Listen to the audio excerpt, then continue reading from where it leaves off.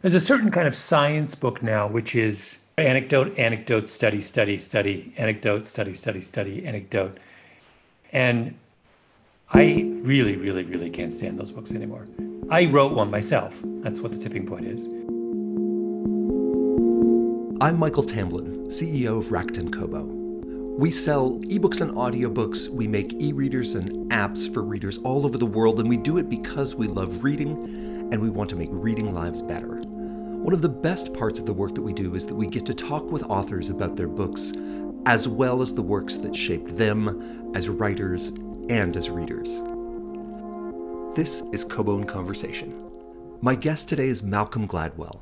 He's a staff writer at The New Yorker, where for years he's written thought-provoking pieces that have turned into best-selling works such as The Tipping Point, Blink, and Outliers. He is also the co-founder of Pushkin Industries, which produce podcasts including Revisionist History and Broken Record. And his latest book, The Bomber Mafia, is a product of the convergence of those two streams of work, an audio program that has been encapsulated in both book and audiobook form. The Bomber Mafia, A Dream, a Temptation, and The Longest Night of the Second World War. Malcolm Gladwell, welcome to Kobo. Thank you. We are both products of a Southern Ontario childhood. You grew up in Elmira. I grew up in Fergus. They are almost equally sized small towns and are close enough together that the high school swim team that I was on used to practice at the Elmira pool because we did not have a pool of our own. Tell me a little bit about young Malcolm Gladwell. I always thought Fergus was like the better version of Elmira. It was prettier, I think. Elora was actually prettier than both. And then Fergus was kind of next to the prettier thing. Well, you know better than me what my childhood was like because we had the same childhood, it sounds like. I think it is just about the best place in the world to grow up. Small town Southern Ontario. It was, about as free of anxiety as is possible in the modern world. In the best Canadian way, everything worked. Institutions worked. Schools were good. Teachers were fantastic. Nobody beat me up or robbed the house, or I never felt that I was missing anything. I sort of felt the world that I was given as a child was sufficient, which I think is a wonderful thing to say if you grew up in a very, very small town. And a rare thing. Yeah. And it prepared me beautifully for the rest of the world, and which is something that I have become, as I've gotten older, deeply grateful for, was the kind of, not the kind of moral preparation, I think, that it gave me to grow up in a community that takes religious values and ideas seriously. That, we were growing up in the world of the Mennonites, one of the more admirable religious cultures, I think, in the world. Who are, really that, although I was not raised in a Mennonite church, that their approach to life has had a profound effect on me. To be surrounded by people who have very, very clear principles and act on them from a very early age is really that's a remarkable education to receive. And I think one of the interesting things about that Mennonite community particularly is there's a set of beliefs, but also an absolute willingness to build structure around those beliefs. Organizations and institutions sort of spring up within those communities. And so it must have been interesting to be within that. I was surrounded by dour Presbyterian Scots in Fergus. Yes, so Fergus. A slightly different scene. So I have a bit of a picture in my head of what that life looks like, but you also have family in Jamaica that you would visit every year, and there was maybe no experience farther away from Elmira than Jamaica in the 1960s and 70s, full of politics and music and the drive towards independence. What was it like when you suddenly were transplanted from one to the other for a period of time? It's funny. I was interviewing for one of our podcasts, Ziggy Marley, the other day. And Ziggy Marley, who's almost my age, but who, spent a lot of time, he's also a product of Jamaica in the 70s. So, our memories of Jamaica were very, very similar, except his Jamaica is Kingston.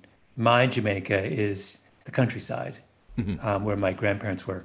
And there's a world of difference between my Jamaica was this sleepy, bucolic, it was a place. And my memories are of my grandparents. These two loving, warm, deeply kind of thoughtful people. It wasn't, simultaneously in Jamaica in that period. You're right. There are 5 different revolutions going on in Kingston. That's not what I was seeing, right? I wasn't. Reggae music is exploding, and Michael Manley is bringing socialism to Jamaica, and crime rates going through the roof, and people are emigrating to Canada and the United States by the thousands. That's not what my Jamaica is a little house on top of a hill, and you can't, from my grandparents' front porch, you could not see another structure except church. We could spend an hour just talking about the contrast between those two experiences and Elmira versus Fergus, but this is supposed to be about reading and writing. So tell me a bit about your reading life at that time when you were young and growing up. Well, my mother would take me to the library every week, I think on Tuesdays or Wednesdays, I've forgotten which. And that was a central part of my life until my father started taking me to the University of Waterloo Library, and I would take out books from there. So I was surrounded with books. And it's, once again, to reflect on Canadian institutions, I didn't own any books. I didn't own books until I was at the end of high school. It was when I bought maybe had a handful of books. My world was of libraries. And, it felt like I had thousands of books at my disposal. I was a voracious reader as a child, and I had these 2 really good libraries at my disposal that I used as aggressively as possible. And then before that, my father, who was a great reader, would read. He would read to us. So I was introduced to Dickens and C.S. Lewis and Tolkien and all these people from a very, very early age. And so I would, in retrospect, had an exceedingly bookish, and we had no television. My parents declined to get a television. So, you can imagine how even more central books were then to my imaginative life. Once you were turned loose within these 2 libraries, were you focusing on particular subjects? Were you diving down into specific authors, or just ranging widely? Reading a lot of history, but mostly, and a lot of kind of thrillers and things, but mostly reading pretty randomly.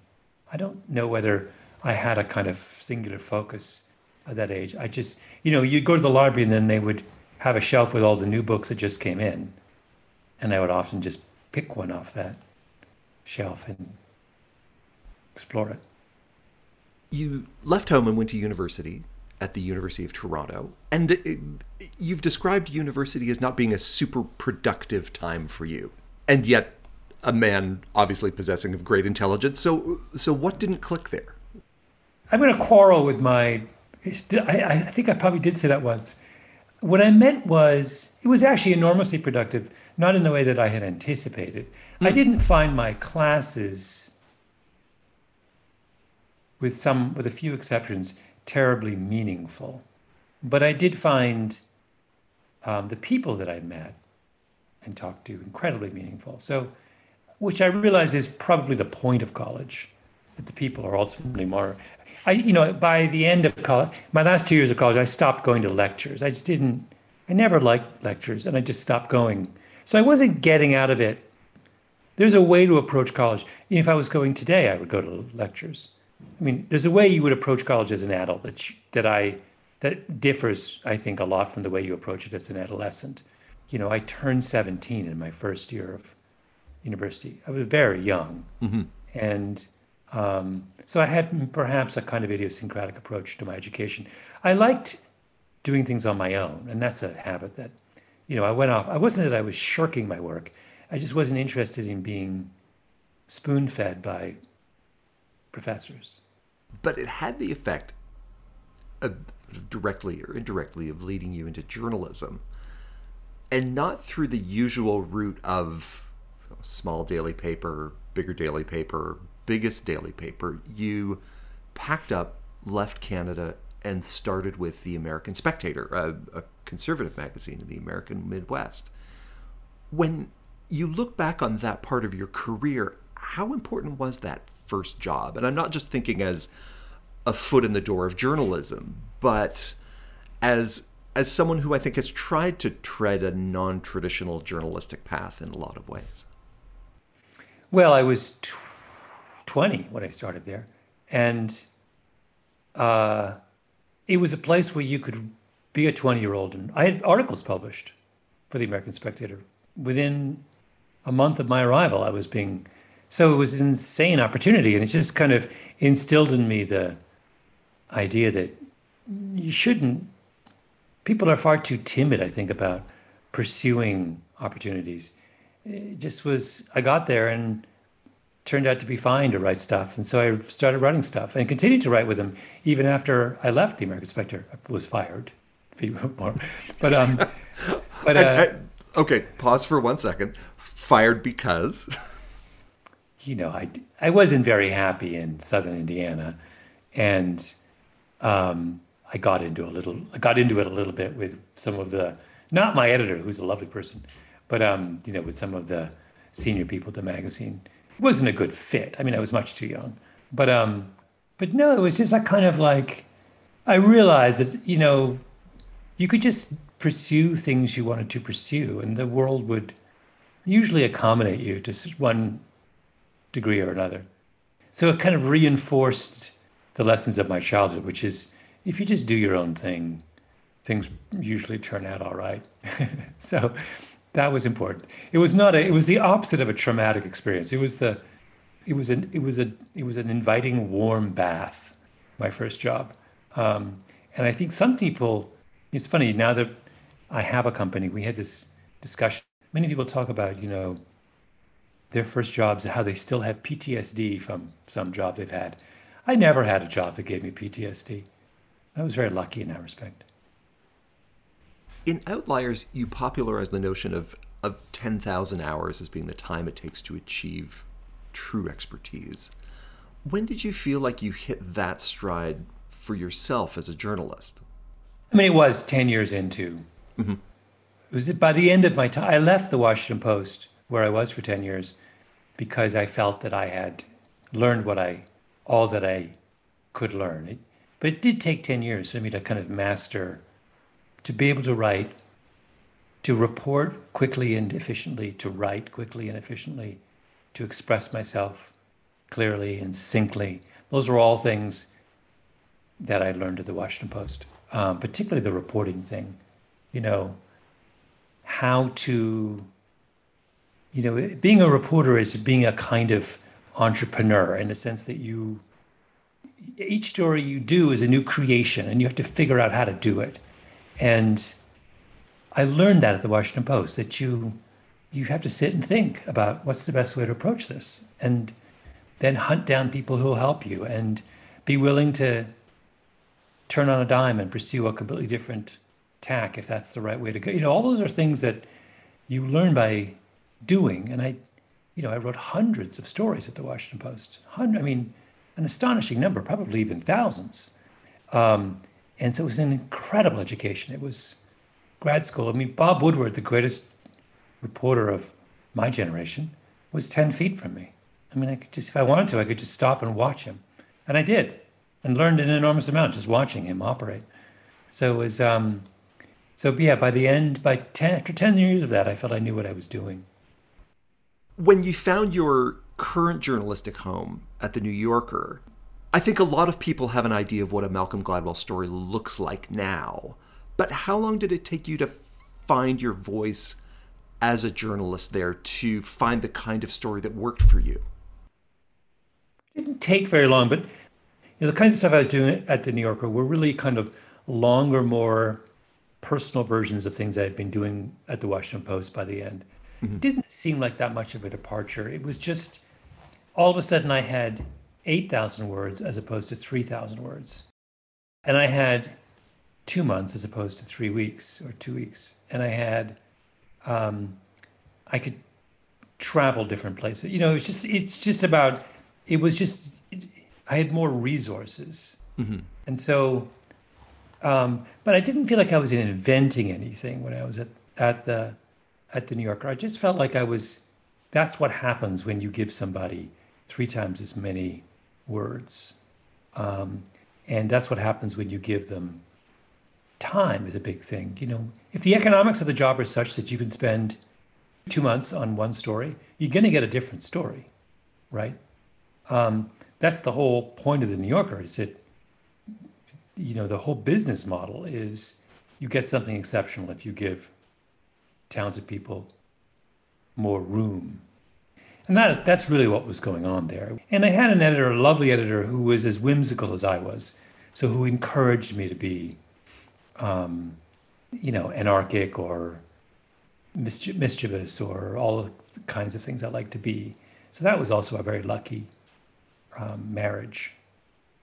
And then when The Tipping Point came out in 2000, was that then just a further expansion of that frame? I have an 8,000 word frame, and now I have a 100,000 word frame. Yeah, exactly. Yeah. Were there other authors that you looked to when you were starting that first book, when you were starting to look at, okay, how am I going to sustain this idea? How am I going to build this narrative out to this additional scope and scale? I mean, I always give the same names, but they were very important. Janet Malcolm, the New Yorker writer, Janet Malcolm has been someone I've been reading my entire career. Not that I try to do what she does, because I don't think anyone can do what she does, but she just gives you confidence that stories can work at that length and with that level of ambition. Michael Lewis had the same effect on me. There was a period of my life when I was after Tipping Point, when I got very, very, very interested in Michael Lewis's writing and tried to study it and understand how he could do what he could do. More recently, David Grann at The New Yorker is another writer who is really an extraordinary storyteller. It's like anything, when you're in a craft, you study other craftsmen for kind of ideas and clues about how to do certain things or how not to do certain things. Sometimes the example is negative, that I don't want to do that.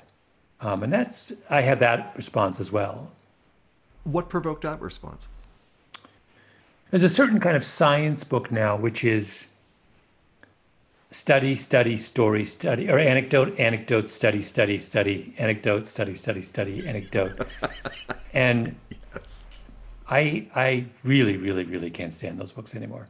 I wrote one myself. That's what The Tipping Point is. And I really don't like that way of writing books. I mean, I don't mean to suggest that they're bad, because some people, they're incredibly useful for many, many, many readers. I appreciate them. They are just not for me. I don't like leaning that heavily on academic research. I think you have to use it creatively. But I think the idea of just kind of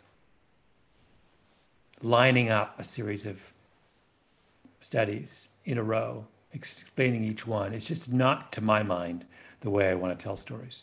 Is it because it doesn't ask the next question? It doesn't push the material farther? It's essentially a series of citations? I think it's asking more of these studies than they're prepared to give. I mean, these studies are not supposed to be the definitive answer on something. They're supposed to be insights into a question. And I think what you have to do is you have to use them as insight. But this is something that teaches us how to think about X. It is not something that settles the question. So I dislike it when their studies are used to settle the question. I think that's premature. Since The Tipping Point, there have been 5 other books, and it seems like that cycle could have gone on for an entire career. You know, articles, a book every few years, but then you took this turn and added a new dimension to your output. Can you tell me how Pushkin Industries came about? My friend Jacob, who had been running Slate Media, which had a big podcast business, Jacob asked me 6 years ago, did I want to do a podcast? And I said yes. And that's where Revisionist History started.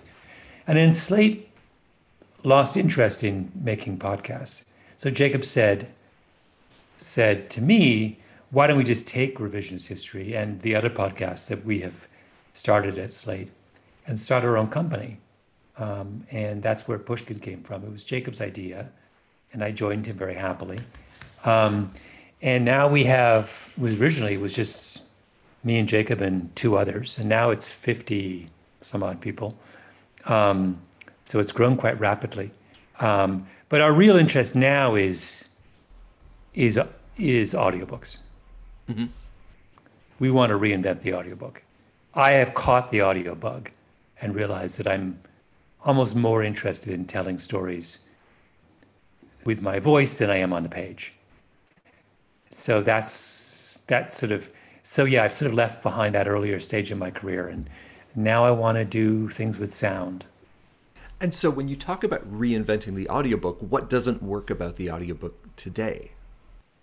Well, most of them, my own audiobooks in the past included, not to talking to strangers, but ones before that. I think they're embarrassing. It's just, you put a guy in a sound booth for 4 days and he just reads his text. Like, why would you do that? Why wouldn't you take advantage of the form? You have a form where, first of all, you're inside someone's ear, so you have an intimate position. And 2,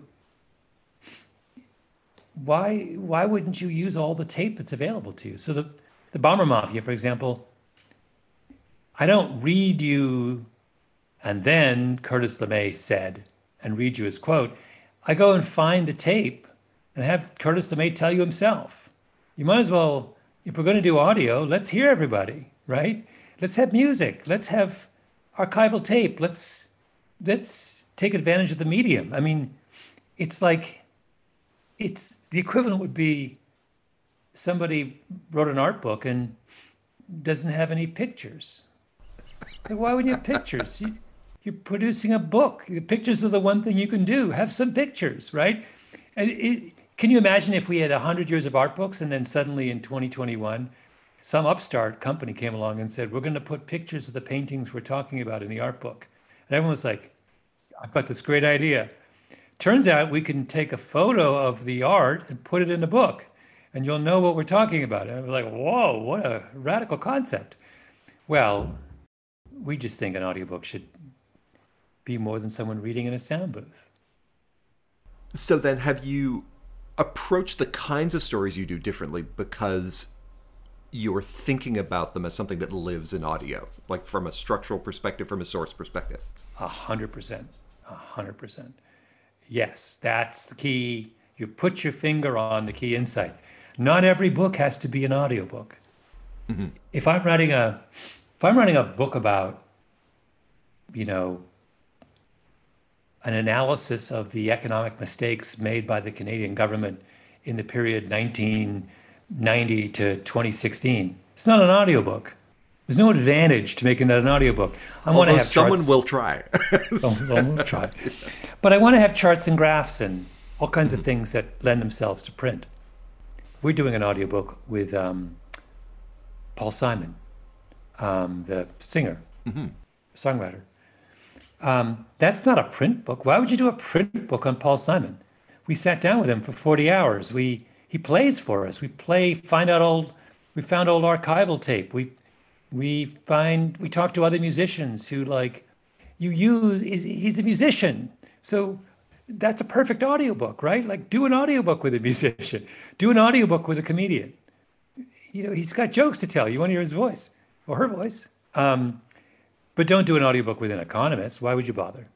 So it's like, you're absolutely right. The question you start with the question, what is the natural home for the story I want to tell? Some stories, the Barber Mafia works in both.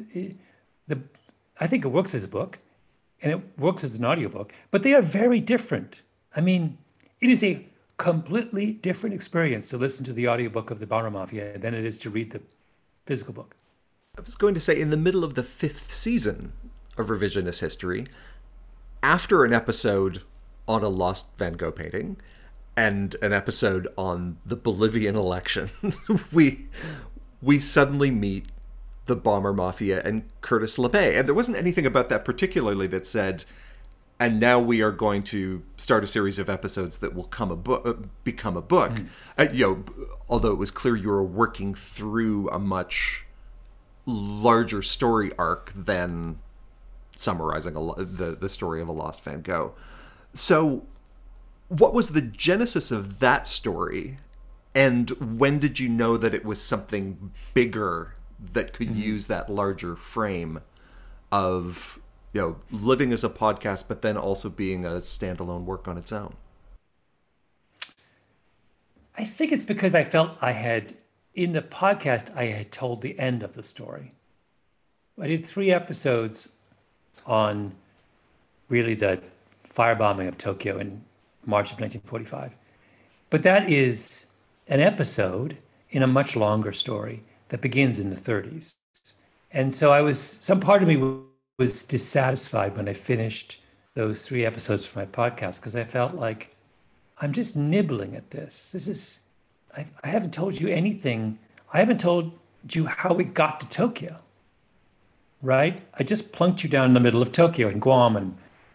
And then I realized there was all this incredible tape of these characters. And there's this incredibly romantic thing about these guys at Maxwell Air Force Base in Alabama. And I just said, there's just a much bigger, grander story here. So why don't I go back and do it again? Only this time at 5 times the length or 4 times the length. So it was just the story. It's just about this, all these things about, you get to know the story and you become friends with the story. And then you begin to understand the best way the story should live in the world. And this struck me as something that ought to live in the world at greater length. And that I'd written, like I said, written the ending. I needed the beginning. Growing up as a kid in Southern Ontario in the 1970s and 80s, I was fascinated by the Second World War. There were people around who had fought in it and for whom it wasn't a distant memory.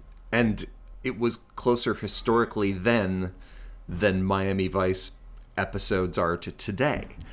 And it seemed like every library, every grown man's collections of books at home included books on the Second World War. It was everywhere. And yet this was a new story for me in a lot of ways. And so I'm wondering what made you latch onto this particular sort of series of historical episodes and decide that it needed more exploration. Because it's rare. It has so many elements. The story has so many elements that are catnip. You have these 2 antagonists, Curtis LeMay and Haywood Hansel, these 2 very vivid, extraordinary characters who come into conflict. Not just conflict with each other, but conflict with themselves. So internal conflict as well. And you have this sort of group of outsiders, this group of renegades who are trying to reform what they believe to be a morally imperfect status quo. You've got a new technology that's promising a revolution.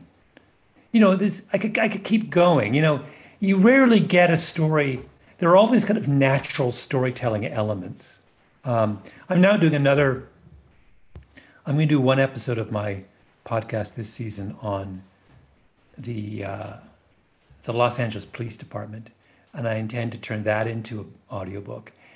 And it doesn't have the same elements, doesn't have technology, not, it doesn't have, but it has, as I think about the story and learn about it, the more I learn, the more I realize, it has all these kind of mythic elements that you want in a story. It has these larger than life characters who are involved in kind of consequential conflict.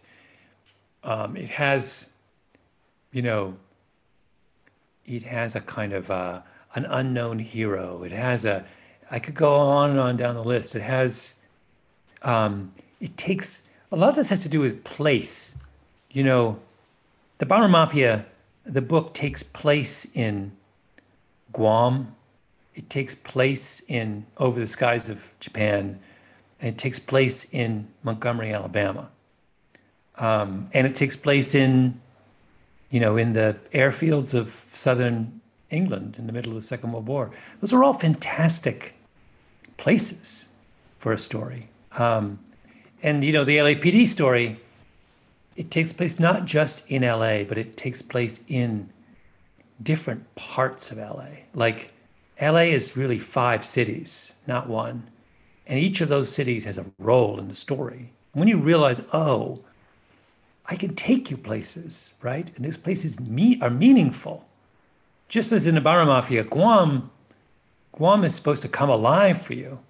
Mm-hmm. There's a little bit of tape in the audio. I said it's in both versions, obviously, but in the audio version, it's incredibly poignant, where this woman who was a nurse on Guam describes what it was like to live in those huts with the rats running over your blankets at night.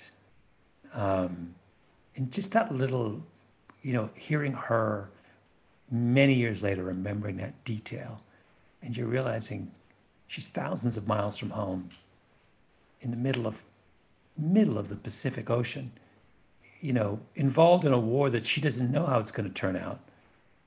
She doesn't know if she's going to get bombed by, and she's supposed to wake up at 6 a.m. and tend to the wounded, and there's rats running over her bed.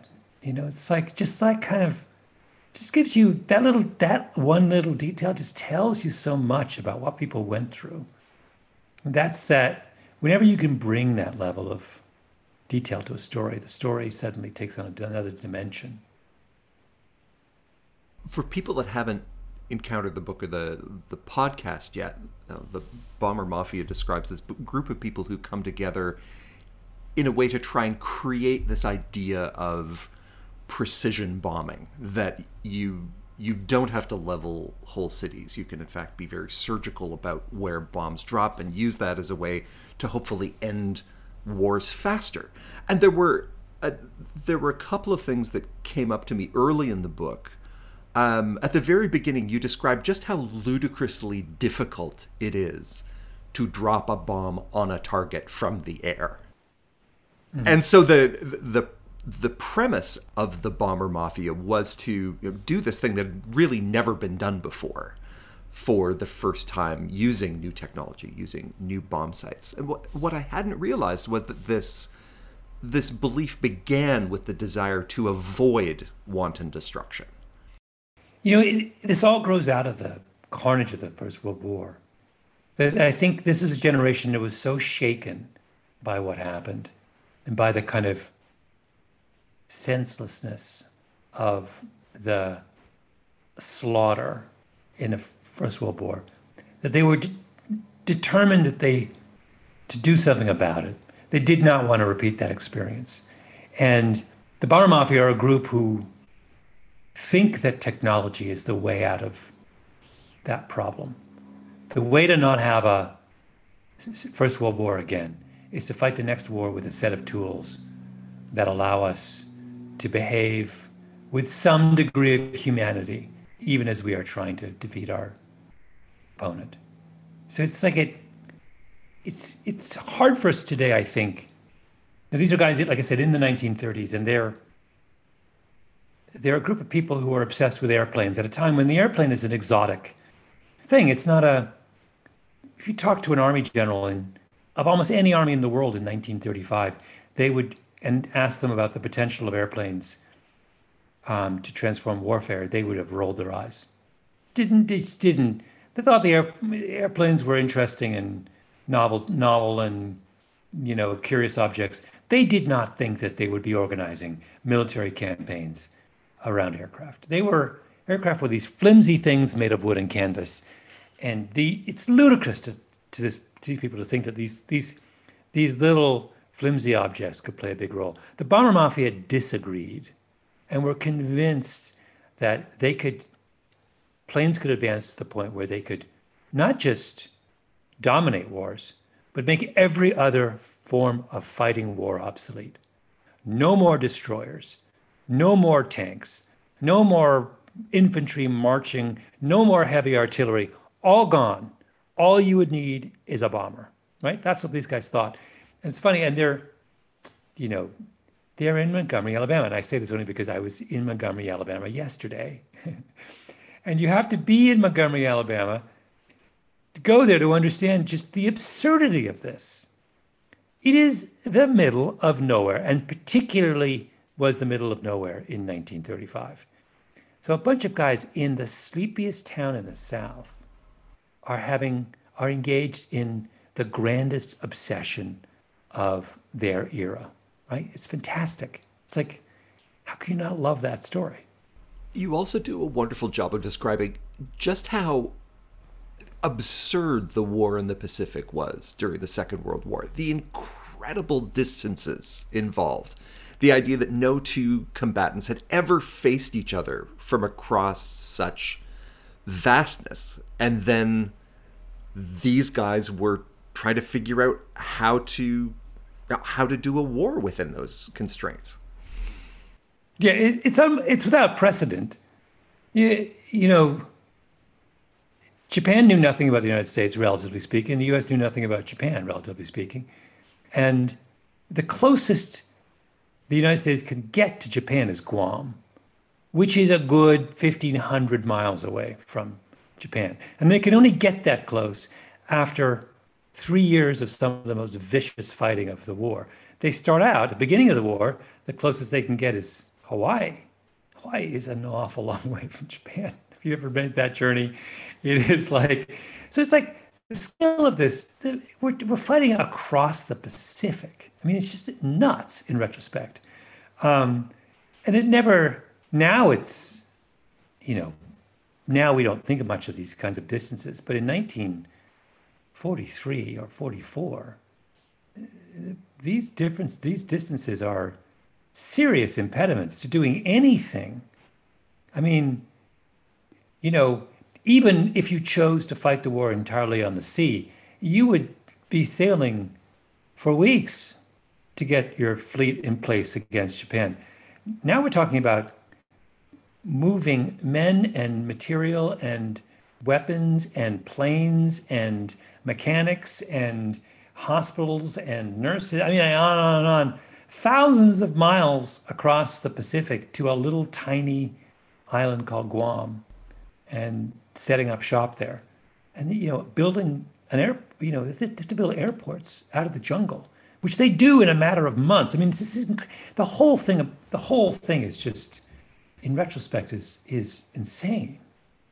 The story comes to center on General Curtis LeMay, and he is the archetypal cigar chomping general. He may even be the reason we have that archetype, and he's been portrayed and characterized in various forms in movies and books ever since. But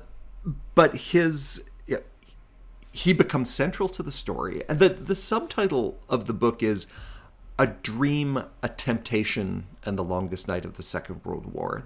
If the dream for LeMay and for the rest of the bomber mafia is precision bombing, tell me about the temptation. In the back of their mind was the very real fear that they would never get it right. And if you don't get a strategy right in war, not only does your side lose, but your career is over. Right? The stakes are significant.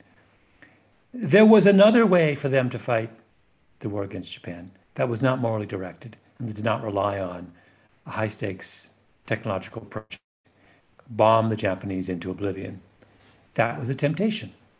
Do you give up your ethical approach to try to reform war and just go back to the old ways of doing it, right? If you go back to the old ways, you'll probably win.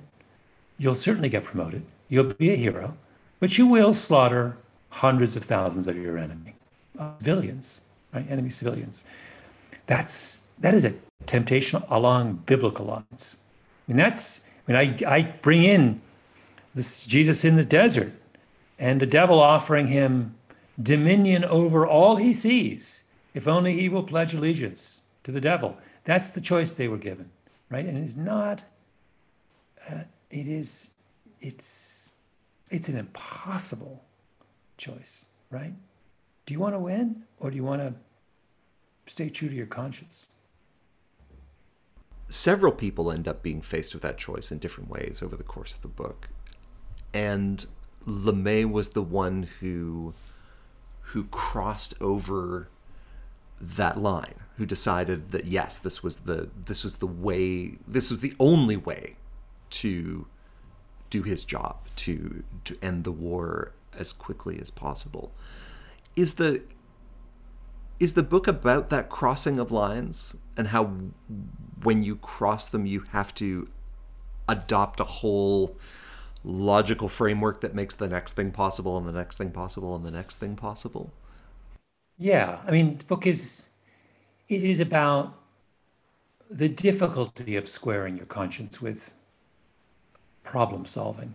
To me, everything that they're dealing with in this book, or everything they're dealing with in the bombing campaigns over Japan and Europe in the Second World War, are versions of moral arguments that are even more urgent now, right? Like, I fell in love with the Bomber Mafia because I felt like there aren't technologists like that today. Mark Zuckerberg is not agonizing about the moral dimensions of his innovation the way the Bomber Mafia were. And I kind of wish he did. I don't know whether that would produce a different outcome, but I would feel comforted by the idea that he was at least entertaining those sorts of moral questions in his approach. One thing that struck me about LeMay, and especially about the last segment of the book, was how little official strategy was behind what he did. Once he had figured out the hammer, which was we can use incendiary weapons on Japanese cities, he just started hammering nails. And how few people in Washington, D.C. and the leadership of the Allies knew what he was up to. And so over the summer, he destroyed all of these cities. And you suggest that it wasn't necessarily because they didn't know what was happening. It was that they couldn't imagine it. They couldn't conceive of what was being done. Yeah. So it wasn't like it wasn't showing up in reports. It didn't land for them. Something happens when we're immersed in that kind of trauma for too long. And at the end of the Second World War, something happens where LeMay goes on this kind of murderous rampage across Japan. And in the summer of 1945, bombs 66 Japanese cities, killing hundreds and hundreds of thousands of Japanese civilians. And as you say, it's like, it's his own project. It's not something that anyone in Washington seems to realize is happening. He's just off on his own in the middle of, he's like Kurtz in Apocalypse Now. He's off on his own, just launching one napalm attack after another on Japan. It's nuts in retrospect. He's just hammering away. And the human costs of that hammering are appalling, truly appalling. And I think it's about this kind of fatigue that takes place at the end of these. We're seeing on a this is a dumb analogy, but I sort of feel like there's a version of this now going on now with the pandemic, that once fatigue sets in, it's just like all bets are off. You know what I mean? Like I don't think it's any coincidence that the United States right now is having this string of mass shootings. after not having them for quite some time. We've had one a day for the last, whatever it is, 10 days, a week, I can't remember. Just like everyone's at the end of their tether. And that's a minor version. Well, everyone's at the end of their tether at the end of the Second World War. And crazy stuff started to happen.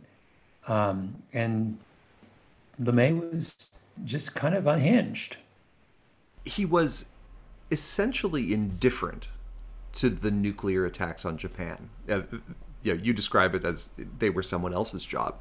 And that seems crazy until you realize that he's essentially burning down a city every night. Yeah. I mean, whatever qualms he may have had about the wholesale slaughter of Japanese civilians were thoroughly extinguished by the early summer of 1945.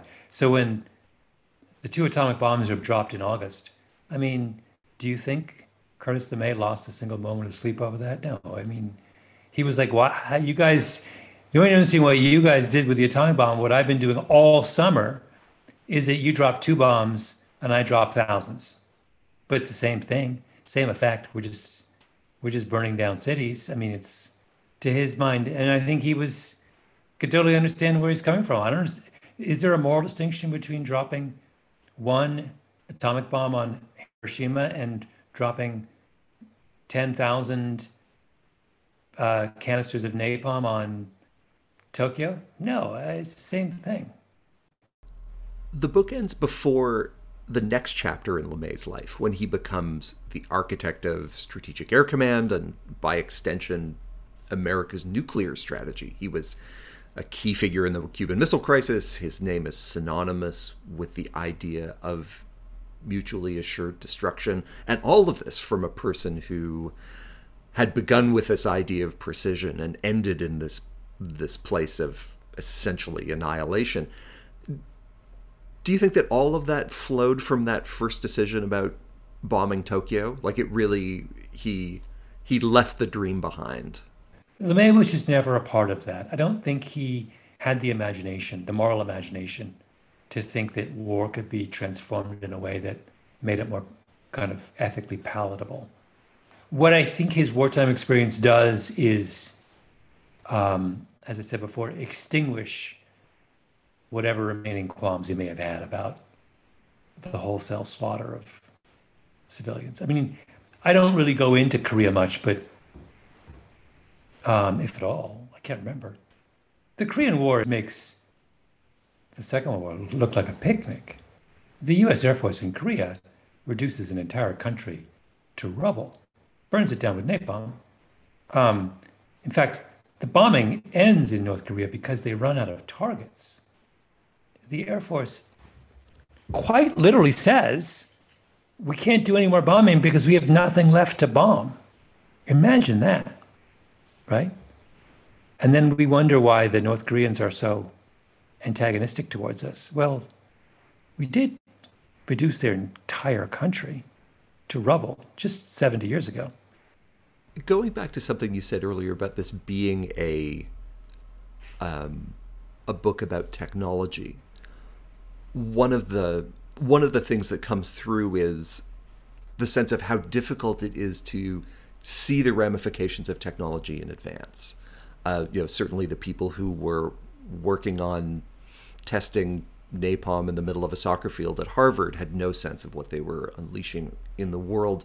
When you think about people like Mark Zuckerberg, about the people that are leading social media companies, about the people that are collecting and storing, manipulating personal data, are we in that same headspace of we can certainly see what we're working on and what we're tinkering with, but we don't have sense of what the world looks like after we've unleashed it?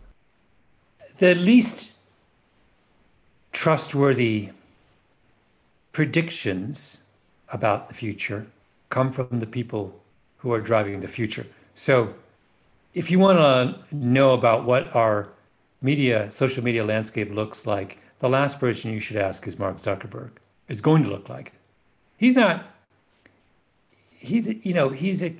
prisoner, appropriately, I suppose, of his own little universe, right? He's trying to do Facebook.